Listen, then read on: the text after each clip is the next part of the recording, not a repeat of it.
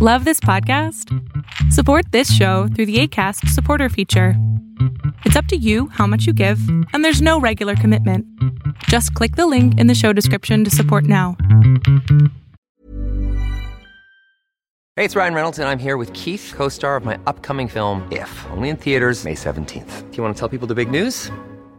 All right, I'll do it. Sign up now and you'll get unlimited for $15 a month and 6 months of Paramount Plus Essential Plan on us. MintMobile.com/switch. Upfront payment of $45 equivalent to $15 per month. Unlimited over 40 gigabytes per month. Face lower speeds. Videos at 480p. Active Mint customers by 531.24 get 6 months of Paramount Plus Essential Plan. Auto renews after 6 months. Offer ends May 31st, 2024. Separate Paramount Plus registration required. Terms and conditions apply if rated PG. Selling a little or a lot?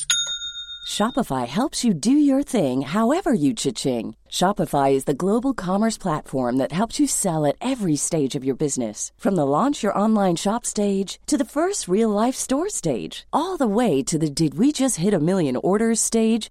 Shopify is there to help you grow. Shopify helps you turn browsers into buyers with the internet's best converting checkout. 36% better on average compared to other leading commerce platforms. Because businesses that grow, grow with Shopify. Get a $1 per month trial period at shopify.com/work. Shopify.com/work. Fiction, science fiction, horror, fantasy, crime, LGBT, thriller. You have now entered the House of Mystery with your hosts, Eric Shapiro, David North Martino, John Copenhaver, and Al Warren. Heard on NCAA 106.5 FM Los Angeles, 102.3 FM Riverside, and 105.0 AM Palm Springs. Welcome back into the House of Mystery. I'm Al Warren, Mr. Dave, Karate, Teabags, Dollar Store, Martino. All my names. You're just all of it. Do you organize how when you go to the dollar store, do you have like a plan when you have to? No, I'm not somebody who has a plan now. You don't have a plan? No. No plan. Well, then how are you supposed to? I was thinking about this, and why wouldn't you... You should get it. I thought you'd be playing chess professionally, but if you don't have a plan, how are you ever going to be a professional chess player? Where'd the chess thing come from? Well, because I was seeing in the news, every time I see a news report, I think of you. Really? Being in it. Yeah. Oh. Weird, eh? But, because those chess players, remember a while ago, and one got accused of cheating and back and forth, and now they're saying that he actually had, how he cheated at the chess game? Yeah. But he had vibrating beads up his bum. And I guess it gave him a way of knowing. Hans Niemann, whatever. I didn't know you had to have a reason for those. Well, you don't, but I'm just saying that. So you could probably use this in your playing of chess. Okay. Perfect, but I'll get caught. No, because it's been done. They'll never think of it. Oh, they'll never. Oh, okay, that makes sense. But because anyway, he was on Piers Morgan, and he stuck beads up his bum, and he was cheating in order to win. But I liked it. So you could do that at karate. You could do that at everything. Yeah, I like to see that. But where do you stick the beads in? Anyway, I don't know what to say to that. Yeah, I know. I freaked you out, didn't I? No. See, we're talking I'm horror. used to this. Yeah, we're used to this.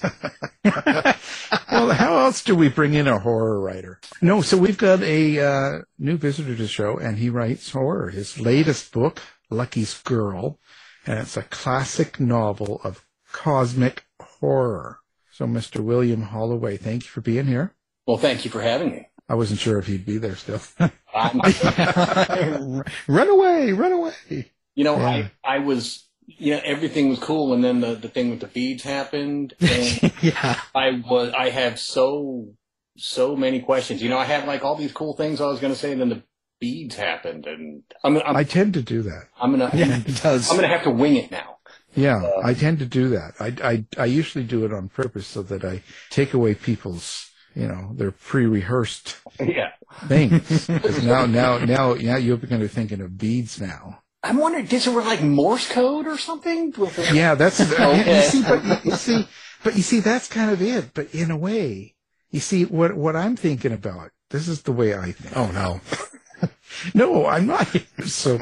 No, I'm thinking that, okay, so here you and I are sitting down and you're playing chess, world champion.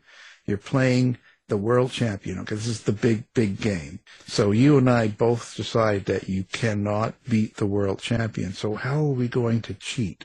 How is it that I'm going to give you signals of what you can and can't play? How did they come up with beads up the ass? They may have been doing something else which prompted them to this solution to their quandary. There may have been pre-existing usage of beads. And from that point forward, beads became part of the arsenal. Arsenal, good word. Arsenal, yes. You should be a writer. That's what they say, yes. Well, I'm just telling you, it's something to think about, okay? Because that was a really good word at the right time. That's something I would use. Now that we've got you all broke down and ready, what brought you into the world of writing, but not only just writing, but writing horror? So, it's kind of a long story there, but, I've been a lifelong horror reader. I was working I had a brief stint in film in the 90s. I went out to LA and worked for this guy who's a visual effects supervisor for horror movies. I didn't end up staying. I just did not like LA, and it really bothered me that people were spending as much money making movies as they did. So my notion was to come back home, write a screenplay that is specifically designed to be shootable on a reasonable budget with, and being able to take all that money and put it up on the screen and make something which is, really coherent, really real, really scary, and really unexpected. So I started writing this thing. I was going to be giving it in pieces to my friend who's a screenwriter. And he said, well, Bill, this is not a treatment for a screenplay. This is a novel you're writing. And I'm like, novel? That can't be. I don't write novels. I don't know anything about writing novels. Well, I wrote it, and it didn't turn out to be a novel, but it did turn out to be a novella, and my friend did adapt it to a screenplay. So, I, at that point, as a younger man running out of money, so I'm going to get a real job, I'm going to be a real person, and I got into the corporate world, and 10 years later, was really kind of at my wit's end with a lot of things, and I just started writing again. And I ended up writing my first two novels. The first one is called The Immortal Body, and the second one is called Song of the Death God. And that is a series which is not yet complete. I've got one more book to write in that. I've written the third novel. It's complete. It's edited. But I'm kind of in search of just the right publisher for this, and or I'm going to do self-pub, not real sure. But either way, I started writing. The intent was to write a treatment for a screenplay, and I just ended up writing a novel, or novella, rather. Do you have, something in mind when you put together a horror book? Like, I know there's something in mind, but do you have kind of a reason or a theme that you want to write about in a horrific way? I've never actually, plotted out a book. I've never actually. Selling a little or a lot?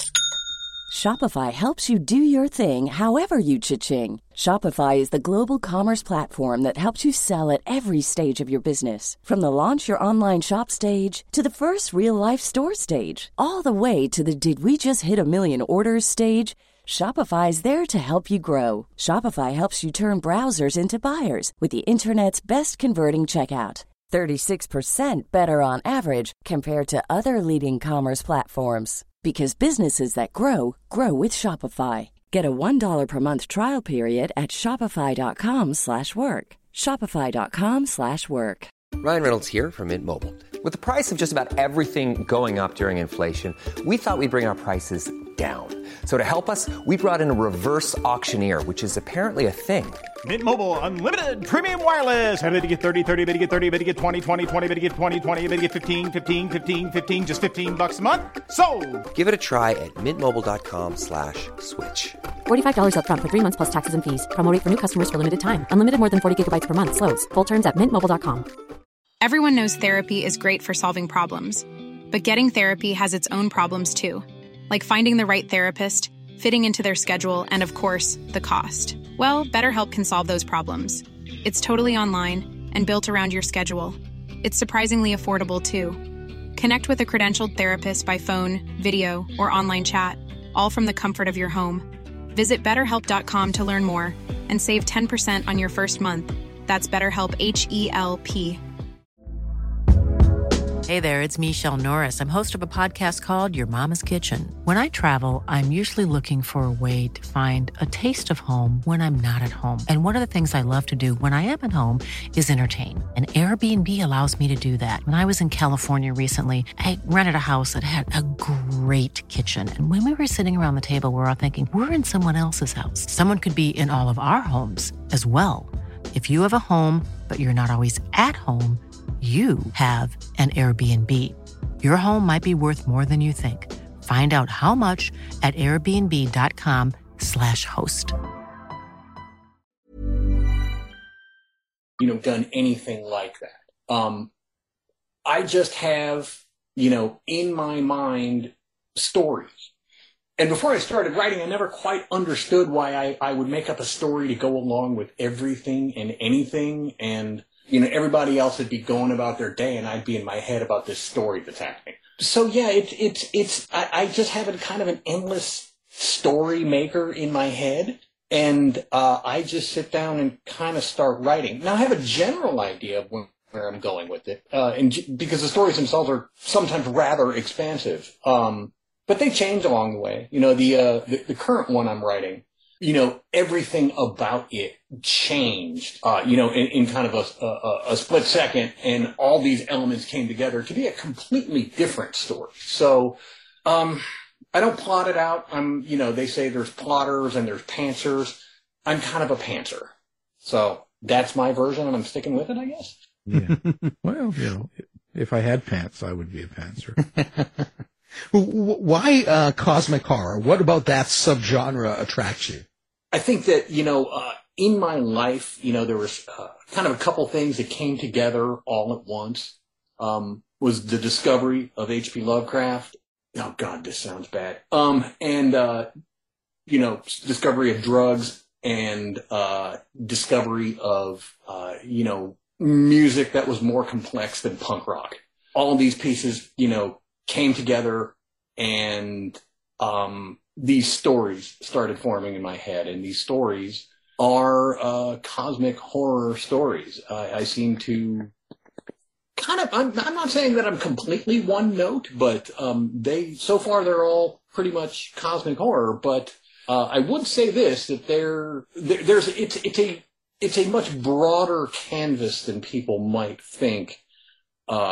Just reading Lovecraft or Clark Ashton Smith or something like that. Well, how would you describe cosmic horror? Like, what would that entail? And that's for the old people in the audience like me.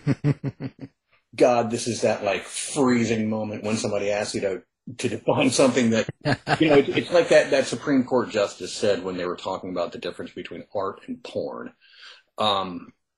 You'll know it when you see it. It's really, really hard to put your finger on it, but one of the things you'll find is kind of a lack of standard horror antagonists, standard protagonists, and any kind of rooting in Judeo-Christian mythology, like you're going to see with, your gothic horror stuff like Frankenstein and Dracula, or Jules Verne even. It's And it's also rooted in an idea that the universe itself is something of an antagonist, that it is an innately hostile place, and it is out to kill you. So they're happy books. I have, the term that people use is nihilism.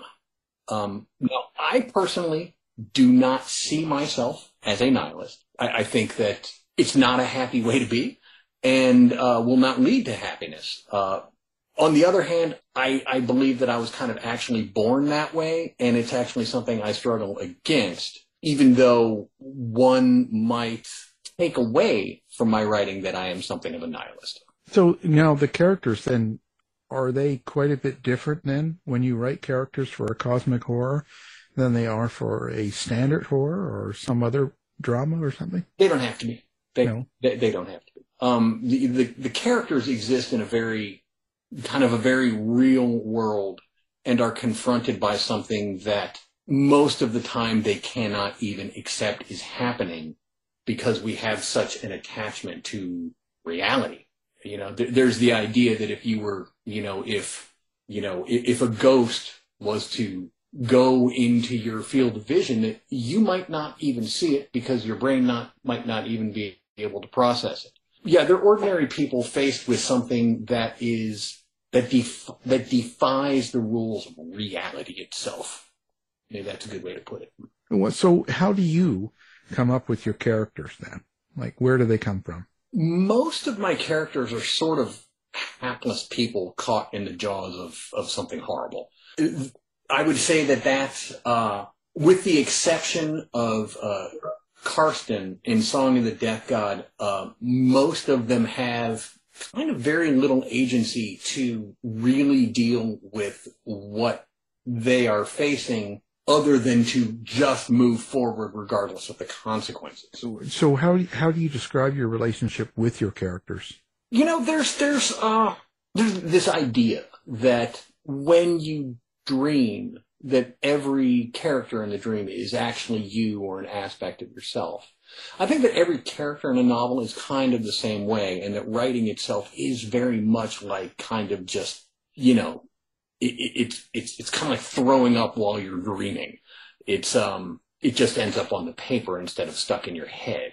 Well, how do you experience your characters with, do you see them? I know, like Thomas Ligotti, who's another cosmic horror writer, he says he sees his stories kind of like in a series of photographs.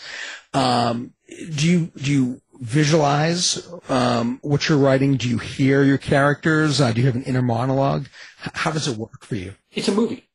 I'm watching a movie and transcribing it. I'm kind of also writing the movie, but kind of also not writing the movie. But I am transcribing the movie in the best way I think that, at least for me, the story sometimes steers itself, the characters steer themselves, and I'm just kind of describing it. I wish I could have a less, phony sounding answer than that, but it's kind of true.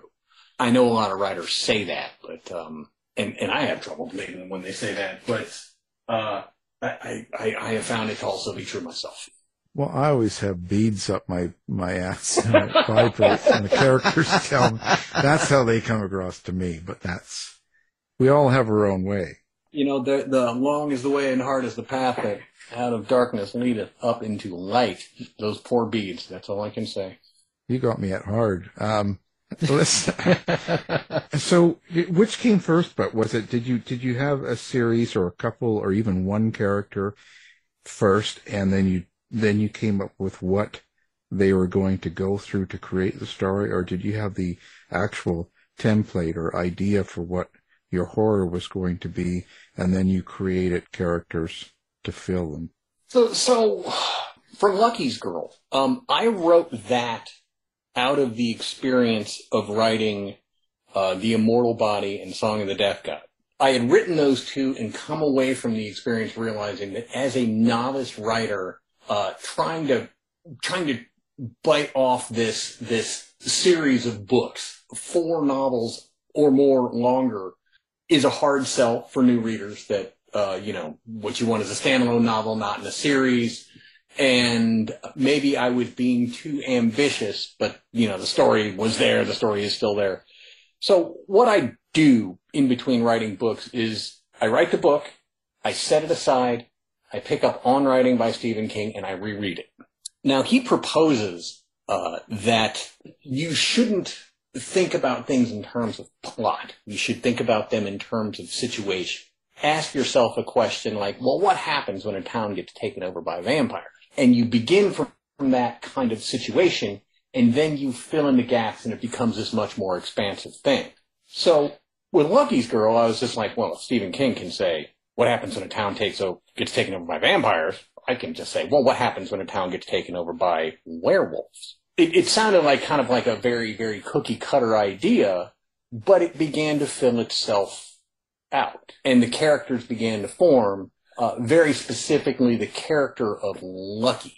Lucky, he is a hyper-charismatic evangelical preacher turned cult leader who has a secret life in which he is communing with the Wendigo that is actually on an island in the lake near town, inside this ancient tree, and is struggling to get out, and has been there for thousands of years. So through animal sacrifice, Lucky connects with the Wendigo. He doesn't refer to it as the Wendigo. You never actually hear the word Wendigo, but it's the Wendigo. And that's where he started. I came up with the idea that this would also kind of work structurally, sort of like a Stephen King novel, that, you would go back to this earlier time, there would be a story there, and then you would come back to the present, and there would be the denouement of the story. So that's how it's structured. It's always an interesting process, right, putting together a book or a story. And I like to try and understand it as horror is something I don't do, but I like horror. I just like to see how you put it together. And what makes a good horror for you? Like when you're reading a story or a book or seeing a movie or anything like that, what to you keeps you going and even rereading it or rewatching it? There's got to be something completely out of the blue about it. There's got to be something bigger happening than just some random vampire or werewolf. That vampire or that werewolf, there's nothing random about that. There is an entire history behind that. There is a world in and of itself behind that. And that world itself is part of a much bigger, much more threatening universe. So I'd say a very good example of that would be, did you ever see Event Horizon? Yeah. Yeah. That, I think, is one of the best examples of cosmic horror that I've seen on screen. Cosmic horror is really hard to adapt to the screen, but they really knocked it out of the park with that one. And there's just a bigness to the story. There's just a thing about it which is threatening at every level. And I think that's one of the cool things about cosmic horror is it does not care about your immortal soul. It doesn't care about your body. It doesn't care about any of it. You're doomed. So that's what I like about cosmic horror. Well, you mentioned werewolves. How much are you pulling from mythology to creatures and what's been done before, and how much are you diverting from that?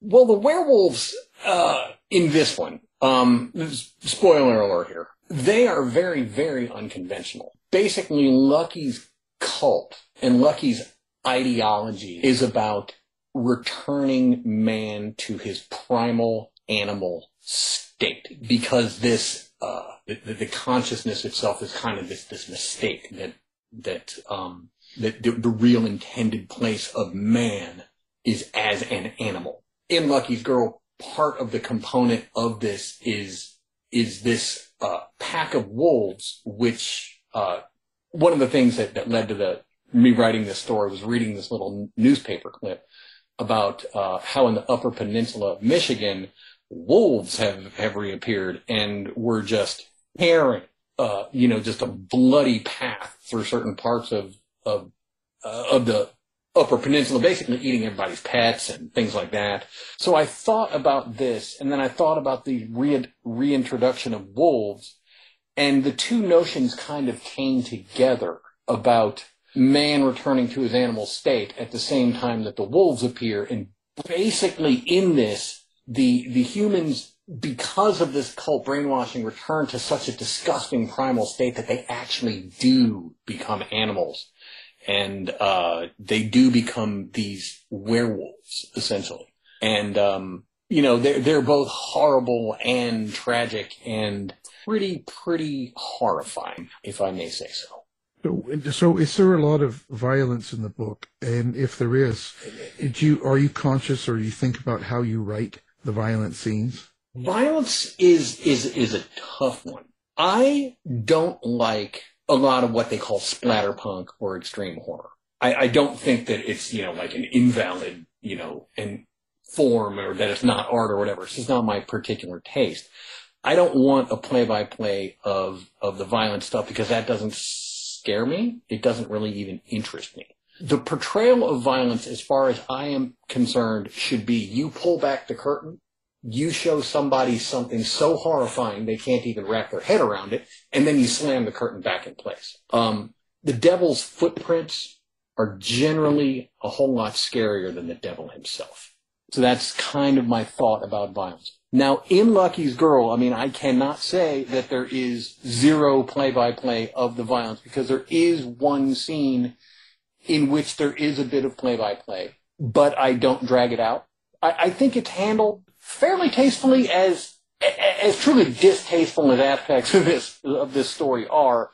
I think that scene is handled kind of as tastefully as maybe was possible, given that it's essentially a human sacrifice while the person is still alive. Well, so when you're writing the bad or the evil characters throughout a book, do you find that easy to fit into that headspace and write it? Yeah, absolutely. Evil people and evil motivations are not, they're not foreign to me. I think they're probably not foreign to anyone. We really do know what makes evil people tick. And sometimes, when I wrote the character of Lucky, the thing that makes Lucky evil is that he is charismatic and he exploits it. I remember, it's interesting, when you think about, say, probably shouldn't touch this one, but certain politicians and their charisma. It's some people can just walk into a room and own that room. Everybody knows somebody like that is just has this ability to walk into a room and just own it. So there's this story a friend told. He's a Democrat big shot here in town. This was back during the Bush administration. And his brother was saying something like, oh, blah, blah, Bush is a moron, whatever. And his brother said, no, he's not. He could walk into this room right now, sit down at this table, and he would have you eating out of his hand in 5 minutes. He just has a certain kind of charisma and an ability to influence people. The same could easily be said for Barack Obama. The guy is just wildly charismatic. So what do you do when somebody is wildly charismatic to the point where their effect on other people is as if they have a goddamn remote control? What do you do with people that charismatic? What happens when people who are that charismatic don't have other people's interests in mind? So charisma is a very, very big part of this story. And just this understanding that there really are charismatic people out there and they can be very, very dangerous. Yeah, it's interesting. So how do you create your dialogue then? Are you kind of stepping into this, or do you take people that you see, kind of? Both. One thing that, when I was first, quote unquote, learning to write, I'd written The Immortal Body and finished it, and I took it over to my friend's house who had originally helped me with the screenplay 10 years before. And he handed me back a pile of books. One of them was by an author named Thomas Piccirilli. And he said, this is how you write prose. This is how you write dialogue. And another thing you need to do is you need to go out in public. And you need to eavesdrop on people's conversations. Listen to what people really say in their unguarded moments and write that. And I think, in a way, that can be some of the most honest writing there is if you are simply quoting people verbatim. Now you're taking the quotes out of context because you're putting it in your horror story, but, you know, you want the real thing. Quote, real people having real conversations.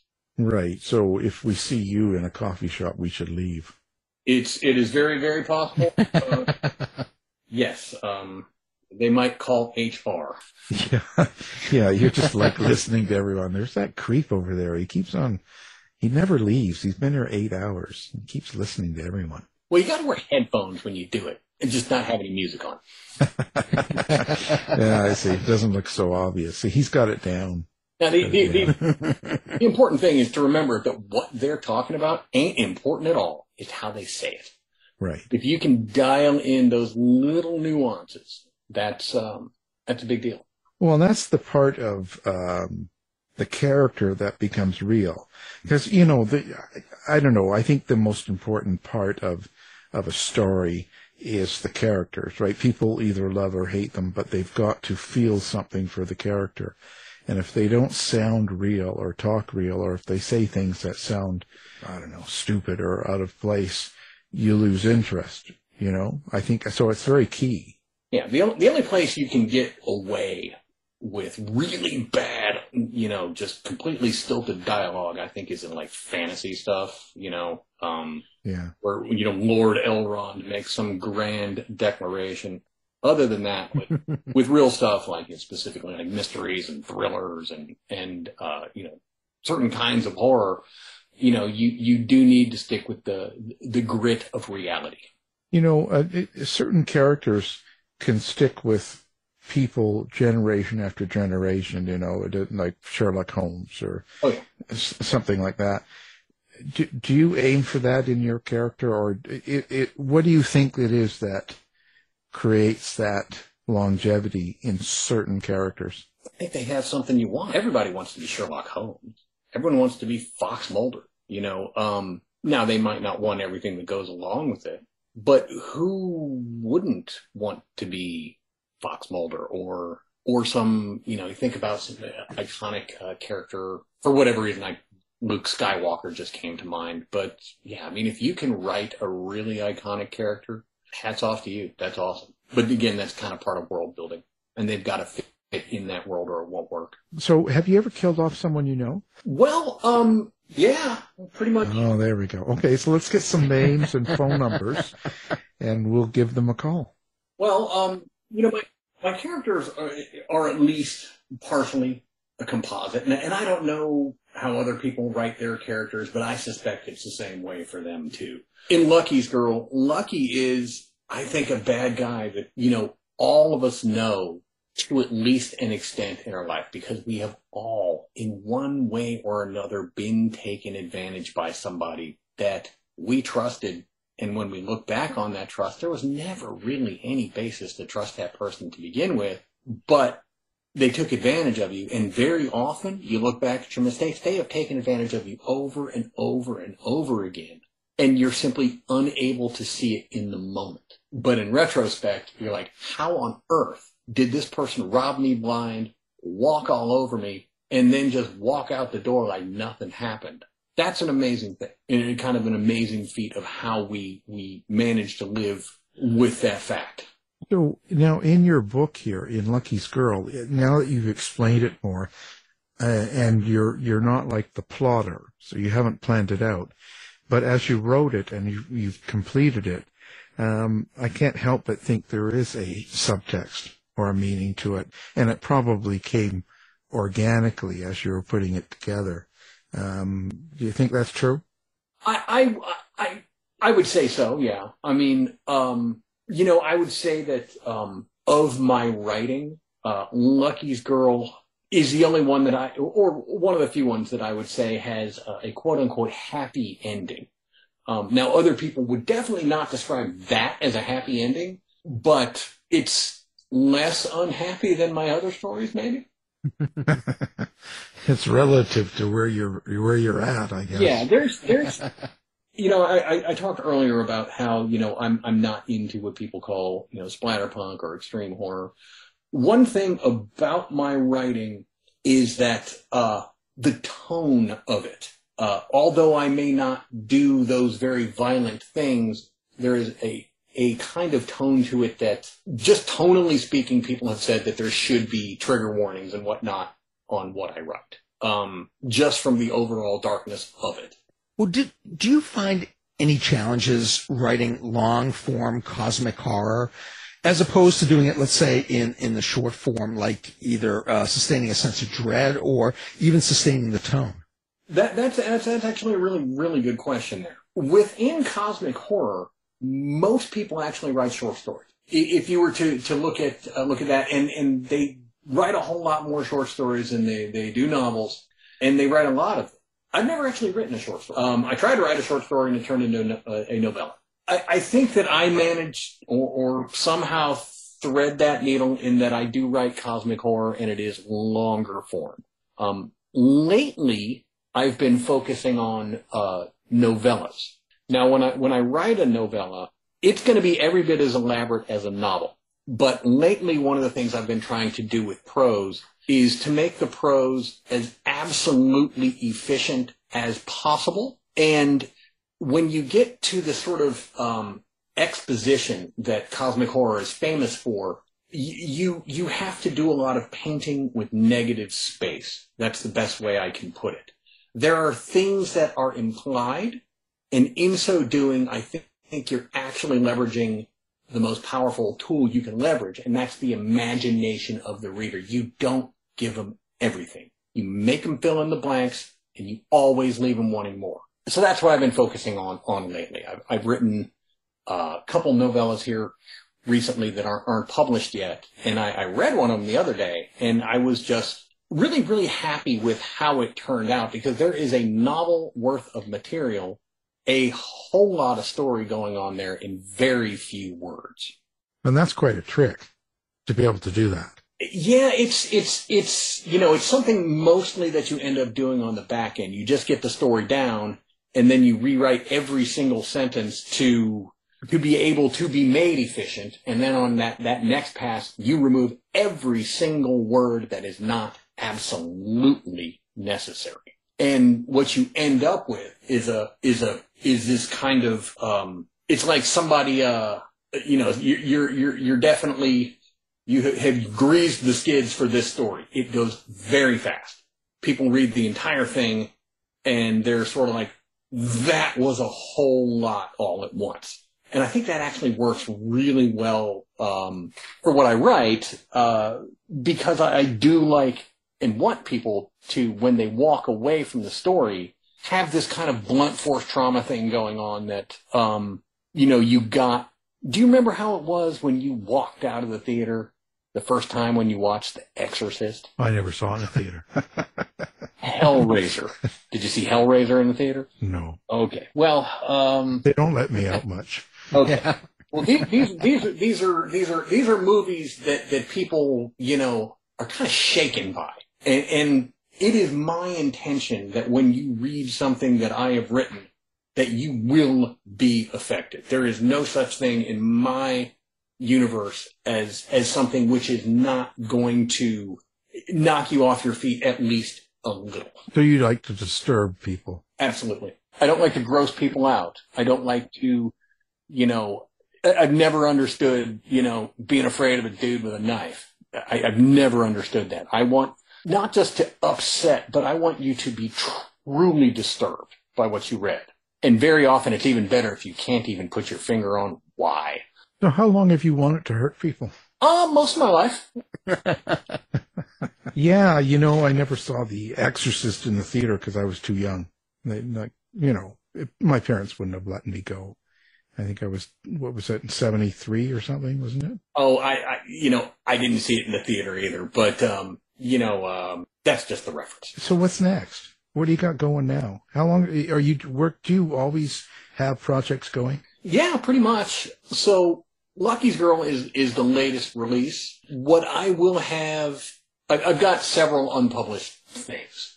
So I'm looking for homes for some of them. On the calendar right now is the follow-up book of The Abyssal Plane. And that is due in March.